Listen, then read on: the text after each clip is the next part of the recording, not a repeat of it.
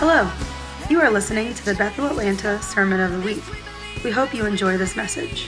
For more information about Bethel Atlanta, visit www.bethelatlanta.com.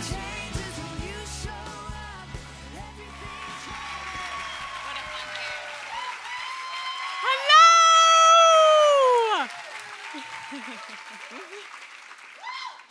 I love you too. Listen, I'm going to be back from Australia just in time for the start of Bethel Atlanta School of Supernatural Ministry. Because honestly, I'm signing up for my 7th year of first year. Because it's truly that good. Okay?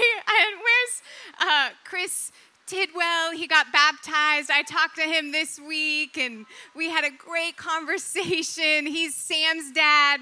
He's coming to school this year. So awesome.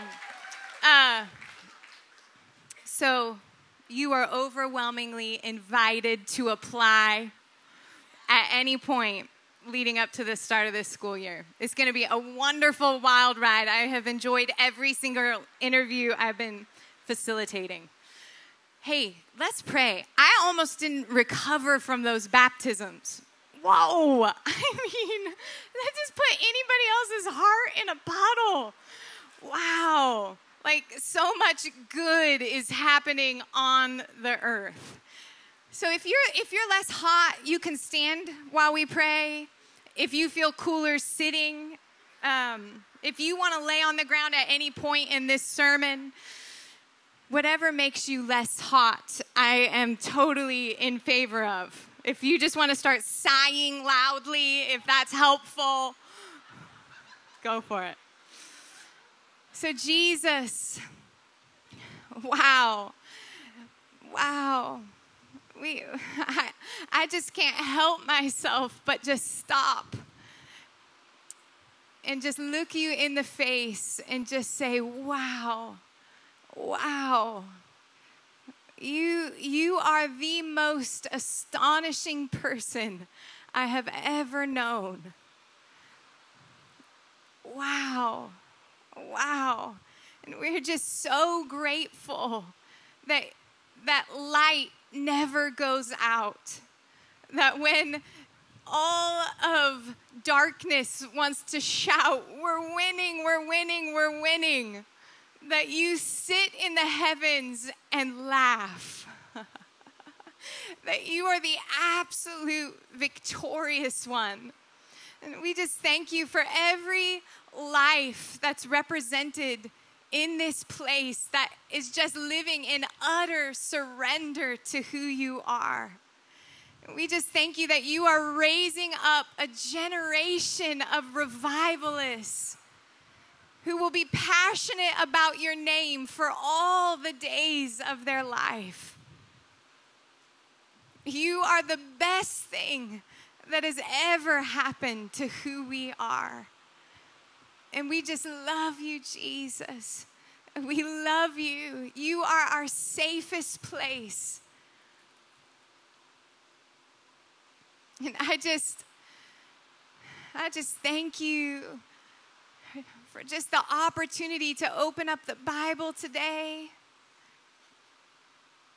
And I've just so struggled just to land on one passage because my heart just feels so undone by so many. Wow. And I just thank you for the grace that's in the room today, for a love for the Word of God. And I just want to step in the gap this morning and apologize to any heart where the Bible has been used as a weapon to jab us with guilt, to jab us with condemnation, to jab us with fear. And I just thank you, Jesus, that you are restoring a love for the word, a comfort in the word. I just thank you that you are restoring the tone of your voice that comes through the Bible. And in any heart where we read the Bible and we hear a harsh sound, I just thank you that today is the day where it's exchanged for the real sound. And where a spirit of religion has jabbed us with a tone of voice. So you better be holy. You better get it together. That you show up, bending down to the lowest places of who we are with a whisper, be holy. And you take off the robe of your righteousness and you cover our shame and you whisper in our ear, be holy. Be holy. It's a gift. Be holy. In places where we've struggled with sickness and we've just heard a harsh tone, be healed already. Get over it. What's wrong with you? And that you bend down to the most wounded places and you pull out your palm and you say, memorize my wounds. Memorize my pain. Be healed. Be healed. I just thank you, Jesus, that your tone is kind, that your tone is full of grace, that you are outrageously good, that every intention towards your people is good.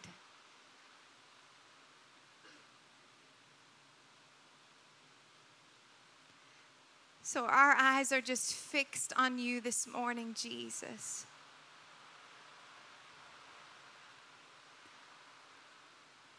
We love you, we love you, we love you.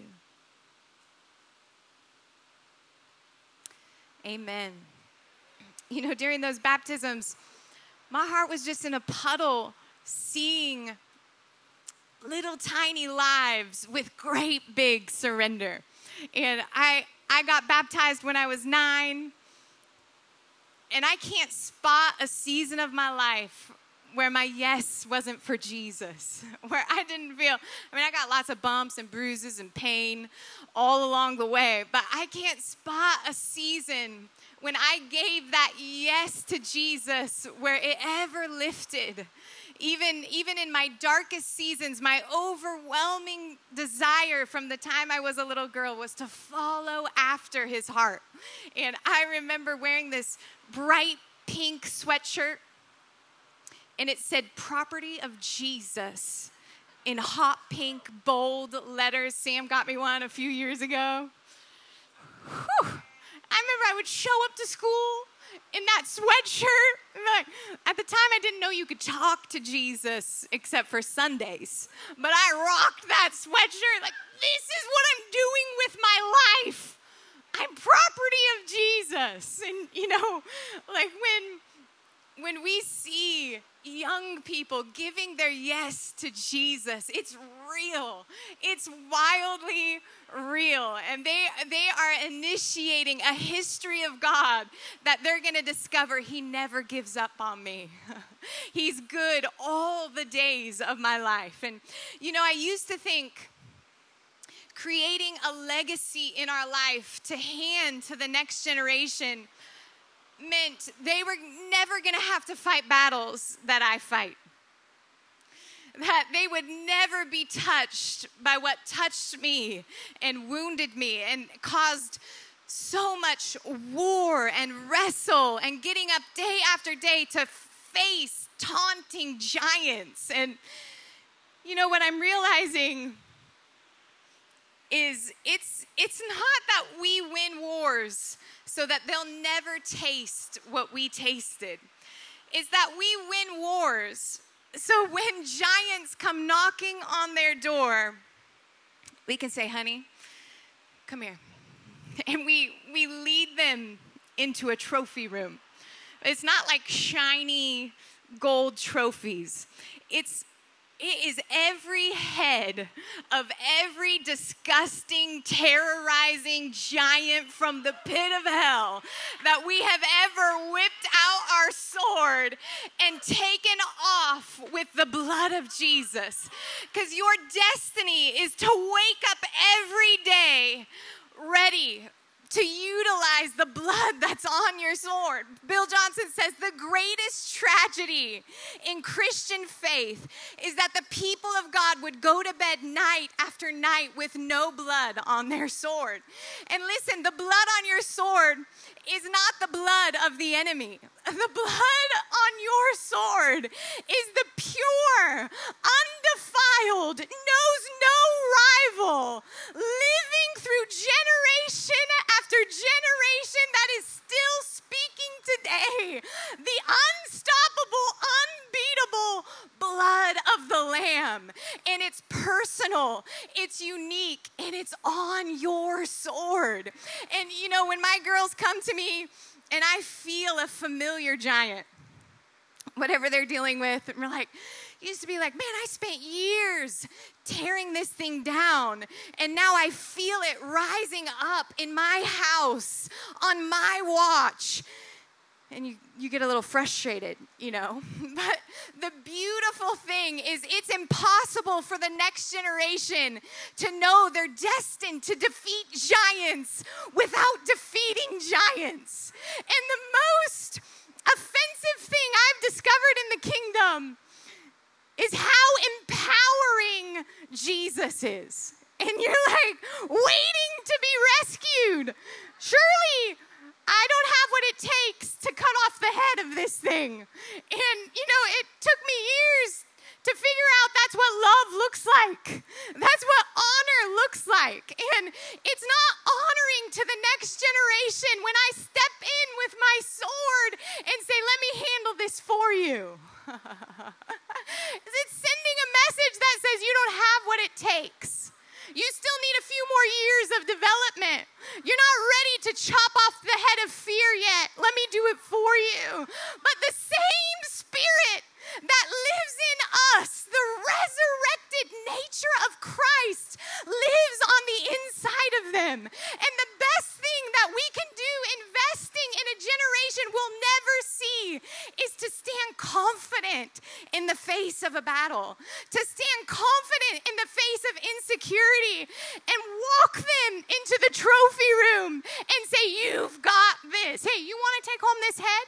You want to go sleep with it, carry it around for a couple days? Remind yourself what kingdom people look like. Feel what victory feels like. Walk around and say, this is the type of person I am.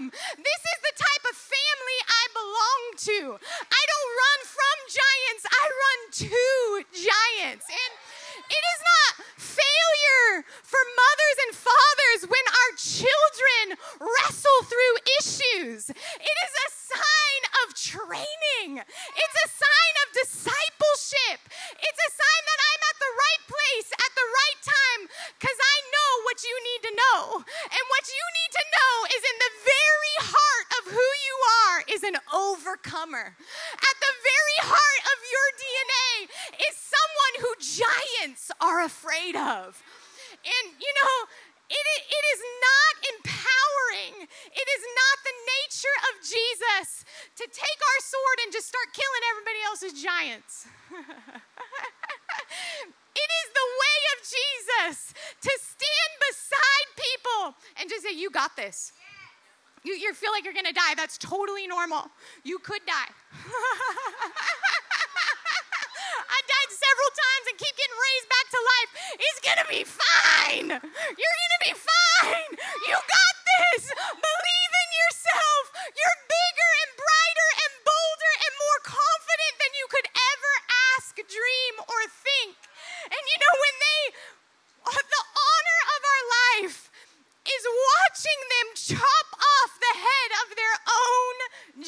moment and standing back and saying, you did that. Who must be alive on the inside of you that you didn't need me to do that for you?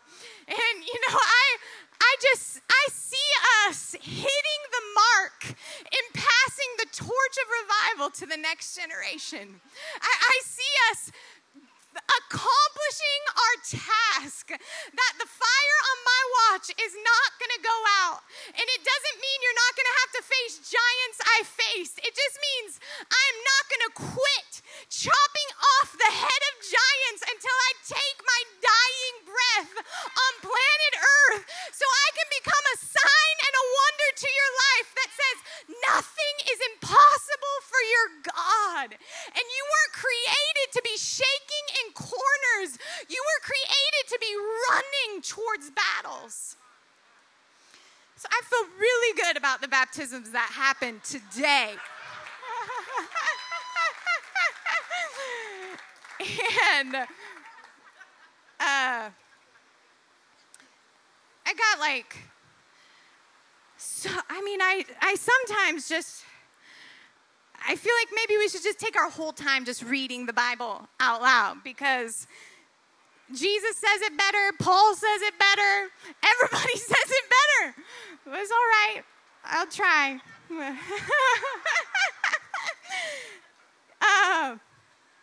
We're just going to bounce around a lot.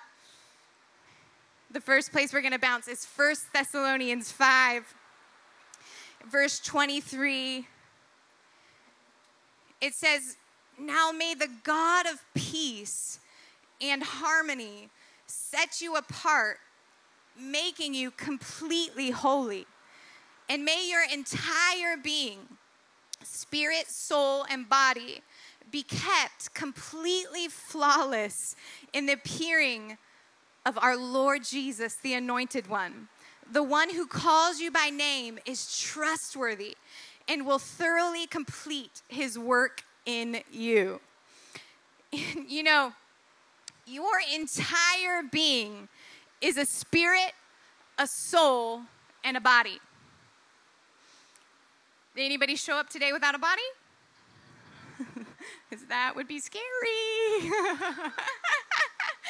And your soul is your mind, your will, and your emotions. And your spirit is the life force inside of you, that if you have been born again, your spirit is what is in constant communication with the presence of God.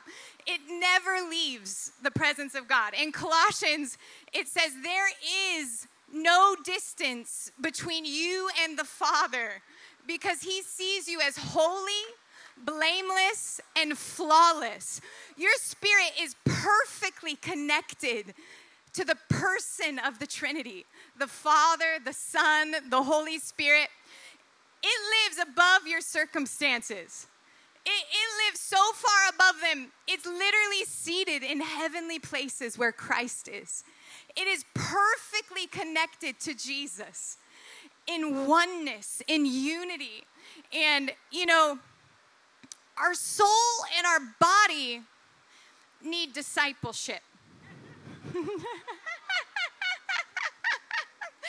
Your spirit is living with the person of Jesus, and your soul and your body disconnect you from that reality.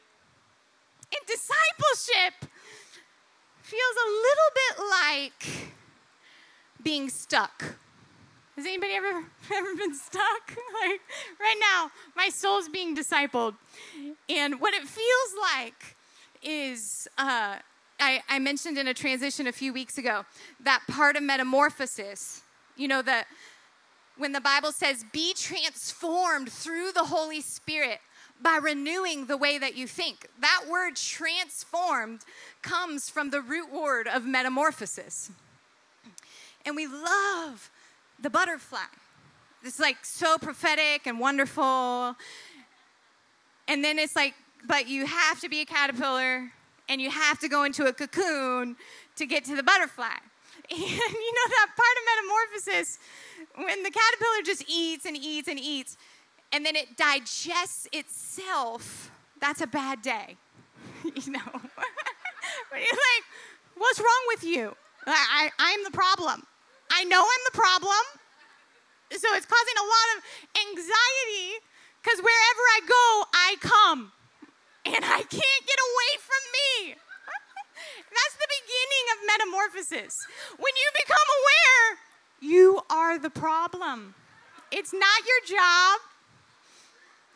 It's not all the other things that we can pick at eternally. The problem is living on the inside of you. And when you feel the absolute, utter powerlessness of that, you realize, okay, my soul needs a God. My soul needs a God. And so we go into seasons of a cocoon. And when the caterpillar gets into the cocoon and it digests itself, it turns into goo. Like if you cut the cocoon open, goo would pour out. And it just turns into gooey cells. And, you know, they're not caterpillar cells. They're not butterfly cells. They're called imaginal disc cells. And they're basically unidentifiable cells. So you basically have to be composted down to nothingness so that your DNA can be rewired to a brand new reality. And John 3 calls it being born again. And Jesus is like, if you want to experience the kingdom, you're going to have to go into a womb. And Nicodemus is like, my mind can't comprehend that. I am a large man, and that is awkward, you know? And Jesus is like, yeah, transformation doesn't happen that way. You can't think yourself into becoming a butterfly. You can't think yourself into becoming covered in the Holy Spirit, relinquishing all control and seeing what happens inside the womb of God. And, you know, in the world, we're transformed by working hard. In the kingdom, we are transformed by our surrender to the Holy Spirit. And, you know, when you are in the cocoon season, which, you know, when you hear all the prophetic words happening about change being in the air, and you feel stuck, it's just because you're in a cocoon. You're literally stuck in there. And our perspective, the quicker we can try to stop wrestling to get out, the quicker we can enjoy the process of being refashioned, reformed, being healed, being created into something we've never fathomed before. If you sat a caterpillar down and said, one day you're going to have wings and you're going to fly and you're going to be pretty and everybody's going to be in awe of who you are, you know, there's like not even a comparison. And being a brand new creation inside of Christ cannot be funneled through your intellect. It cannot be discovered through your soul. Your soul is never meant to be in charge of your transformation.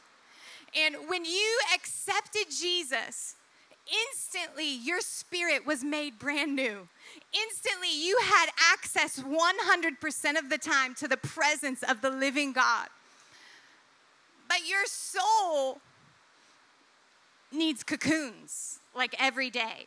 You know, Graham Cook is like, every day our soul is being saved. Every day our soul needs to be reminded of the gospel. Every day we're teaching our soul who's actually in charge. Because your soul is not evil. Right here, your soul is destined for holiness. Your body is destined for holiness. And, you know, your destiny is your entire being being saturated with the person of God. And, you know, it's not helpful when we demonize our soul. It's not helpful when we demonize our body. Because the person of Jesus decided to put on flesh. And you can't look at the person of Jesus and say your body is bad. Your soul is bad. No, the entire person of Jesus is holy. And your destiny is spirit, soul, and body living inside the perfect nature of a good God. And you know, the way that you treat your soul and your body lets you know who is running the shots in your life. Are you living under the lordship of Jesus? Is your spirit, who's perfectly connected to Jesus, ruling and reigning? We talk a lot about reigning in life here. It is impossible to reign in life if your soul's in charge. Your soul loves to just do what's normal. Your soul loves to stay in habits that trauma taught us. It loves to be the protector. Like, I don't know if I can love here because I might get hurt. You know, and your spirit isn't living in any of those fears because it has been perfectly positioned inside of perfect love. So how you treat your soul in the middle of process when you feel like messy goo is an indicator of who is ruling and reigning inside of you. If you're like, you should be over this by now, you need to get it together, you're too spiritually mature to be feeling things like that, you have to try it on in the nature of Jesus. Would Jesus say that to himself? Would Jesus, when we look through the Gospels, would Jesus step up to anybody that's hurting and say, this is your fault? Or would Jesus step up and get low and absorb the issue and absorb the problem? And you know that your spirit is reigning in life when the sound of Jesus is reverberating to your soul, to your body. Do you sound like patience? Do you sound like goodness? All the fruits of the Holy Spirit. Do you sound like that to your soul? Do you sound like self-control? You know, when you're like, well, I just want to medicate my pain right now. Do you sound like a loving, kind Lord who wants to enter in and engage in a place of intimacy in the places you're struggling? And, you know, we see Jesus over and over being moved with compassion. And when your soul is having a hard time, are you moved with compassion? Are you moved to get whatever needs to be gotten to help get to a place of growth and wholeness? Because, you know, wholeness is most visible in people who are not afraid to attend to the brokenness in their soul. Wholeness is not, I never feel an issue, I never feel pain, I never feel something broken in me. Wholeness is, I'm not ashamed to go as low as Jesus. I'm not ashamed to get low enough to whisper in my own ear, oh, you need some help. Let's get you some help. You're worth helping. Oh, you feel afraid? You know, when your soul's in charge, there's buckets of shame that are dumped on anxiety. Oh, you feel anxious? You should feel bad about feeling anxious. Has anybody ever been helped by feeling bad about feeling anxious? Oh, it makes you more anxious, you know? And when something's hurting in your body, when you haven't gotten your miracle yet, you know your soul is in charge when you're frustrated with your body. Yeah, and you're rude to your body, and you blame it on your body. And you know your spirit is in charge when you get as low as Jesus. How can I serve getting my body what it needs? How can I be the sound of hope for miracles? How can I be kindness and compassion on the inside of me? And, you know, we're called to be influencers and leaders in the earth. And nothing is more important to you arising and shining and taking your place in the earth than your internal reality. Because you can only impart who you are. You cannot give the world something you do not have. And attending to your soul, attending to the needs of your body is healthy, powerful, eternal leadership 101. Because it's the way of Jesus. And, you know, Jesus modeled no shame in being humility, in being humanity all throughout the Gospels. And, you know, we see in the story where his dear friends, Martha and Mary, the same Mary that would break the vial of perfume and lavish him with worship before his burial. Like, this is like an intimate, deep connection of love. And they send a message, hey, Lazarus is sick. He actually died, and you need to come. And Jesus, it says, loved Martha and Mary and Lazarus, so he waited 2 days. You know. And he just has different standards of what love looks like. Because we're like, let's drop everything and run there right now. You know? And we have to stop in cocoon seasons when everything is being reduced to unidentifiable cells. And know, who am I beholding right now? Who is my standard of real love? Is culture saying what love looks like? Is culture saying what being a follower of Jesus looks like? Is culture saying what a healthy soul looks like? What living like a revivalist looks like? Because in cocoon seasons, we got to take it all the way back to the perfect standard of Jesus. Because when you are in the middle of a cocoon season, you don't want to be beholding who you are.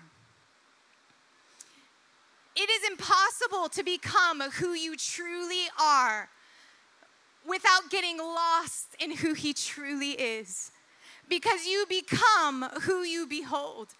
And we have to get our eyes off of ourselves, off of who we thought we were, off of who we hope we're becoming. And we got to settle it all down to, who are you to me? Who are you as the standard of holiness, as the standard of perfect Christian living? And we start to behold the wonder of who he is that does not look like me. So he waits 2 days. And then he's heading off to see his friend. And he says, well, Lazarus is just sleeping, so we're going to go wake him up. And his friends are like, we'll just let him wake up by himself then, because if we go there, you're going to die. And he's like, no, it's not literal sleep. Like, he's dead. And I'm glad for your sakes that we weren't there so that you can start trusting who I am. It's in John 11. You need to read it. It's beautiful. And Jesus knew Lazarus was dead. He said it plainly, and he knew he was going to raise him from the dead. He said it plainly. And Jesus shows up, and everybody's mourning and grieving, and Martha runs out, and it's just, if you would have been here, you know, and is just beside herself because her brother is dead. Like, the story is over in everybody's heart. And Martha goes and gets her sister and says, hey, Jesus is asking for you. Which, you know, We just all got to take time every day and listen to the sound of Jesus is asking for you. Nobody asking for you in all of planet Earth will ever trump. Jesus is asking for you. And Mary drops everything and runs to Jesus. And when Jesus sees her and everybody grieving, we get to the most memorized verse in the entire Bible. Jesus wept. And, you know, the Passion Translation says, tears were streaming down his face because he was overwhelmed with emotion. His heart melted in compassion. When you start to dive into what does it mean, he was shuddering in his crying. He was overwhelmed at the reality of everything that was happening around him. And yet he knew he was about to raise Lazarus from the dead. And when we're thinking from our soul, we could stand next to Jesus and whisper, it's going to be fine. I mean, you're here. Why are you crying? You're about to change the entire storyline of what's about to happen. Get it together, Jesus. Hope is on your side. There's hope around the corner. You're going to be fine.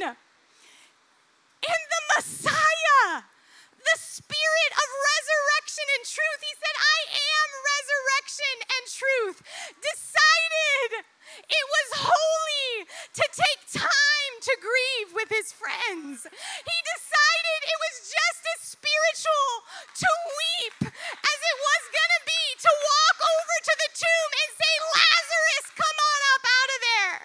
And when we start to separate our humanity from holiness, we have missed the way of Jesus. It is holy to feel pain. It is holy to grieve. It is holy to recognize there's something not quite right in my soul.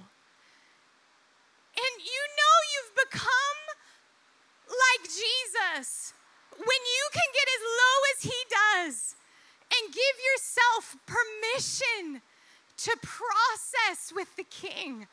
Give yourself permission to let your spirit ask you questions. You know, we always see Jesus asking questions. He's like, who does everybody out there say I am? He knows. He knows. He knows who everybody says he is. You know, he's like, okay, well, who do you say I am? Is culture defining who I am to you? Is everybody else's opinion defining who I am to you? Is your trauma defining who I am to you? Is your past defining who I am to you? Or am I getting to define who I am to you? Are you yielded enough to be moldable in a cocoon? Are you surrendered enough to be transformed into something your mind can't even conceive of? Because where I want to take you, you've never dreamt up. Who I want you to become has never entered your mind. And I'm looking for a generation who is surrendered enough, who is trusting enough to let me do whatever I please and for however long I wish in the cocoon. And we have to change our goal from getting out of there. All that needs to matter is the Holy Spirit is in there. And because the Holy Spirit is in the process, I don't have to be in a hurry. And, you know, I'm going to end with this verse. Baby, can you actually hand me my phone? Because I want to read it in the Message translation. You guys can stand up.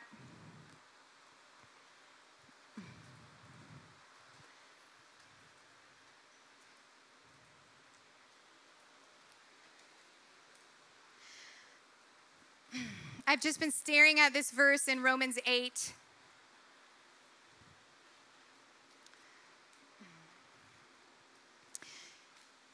Listen to what it says.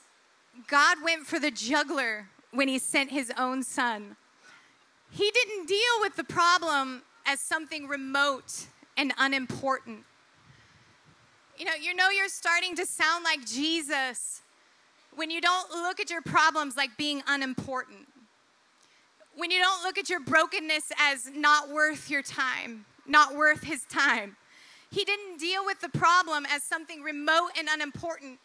In his son, Jesus, he personally took on the human condition, entered the disordered mess of struggling humanity in order to set it right once and for all.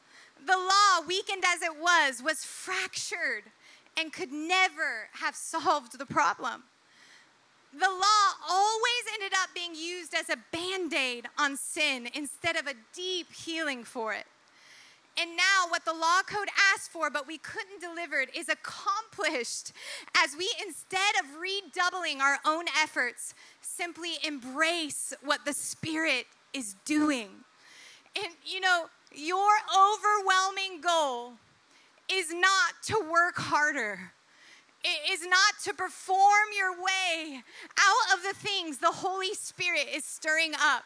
Your overwhelming job is to embrace the Holy Spirit.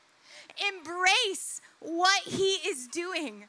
And, actually grow through surrender to the Holy Spirit. Grow through yieldedness to the Holy Spirit. That it is the way of the gospel.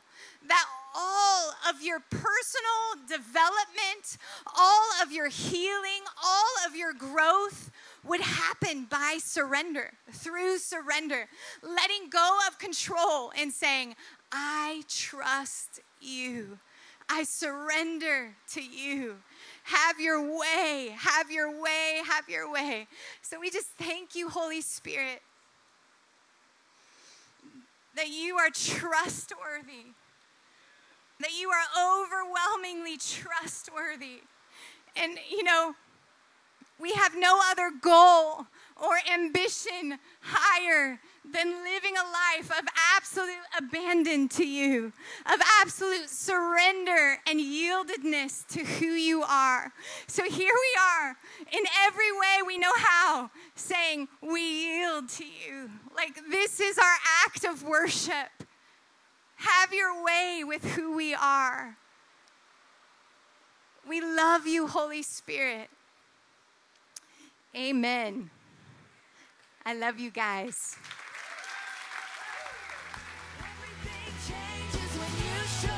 Thank you for listening to the Sermon of the Week. To stay connected with Bethel Atlanta, visit www.bethelatlanta.com.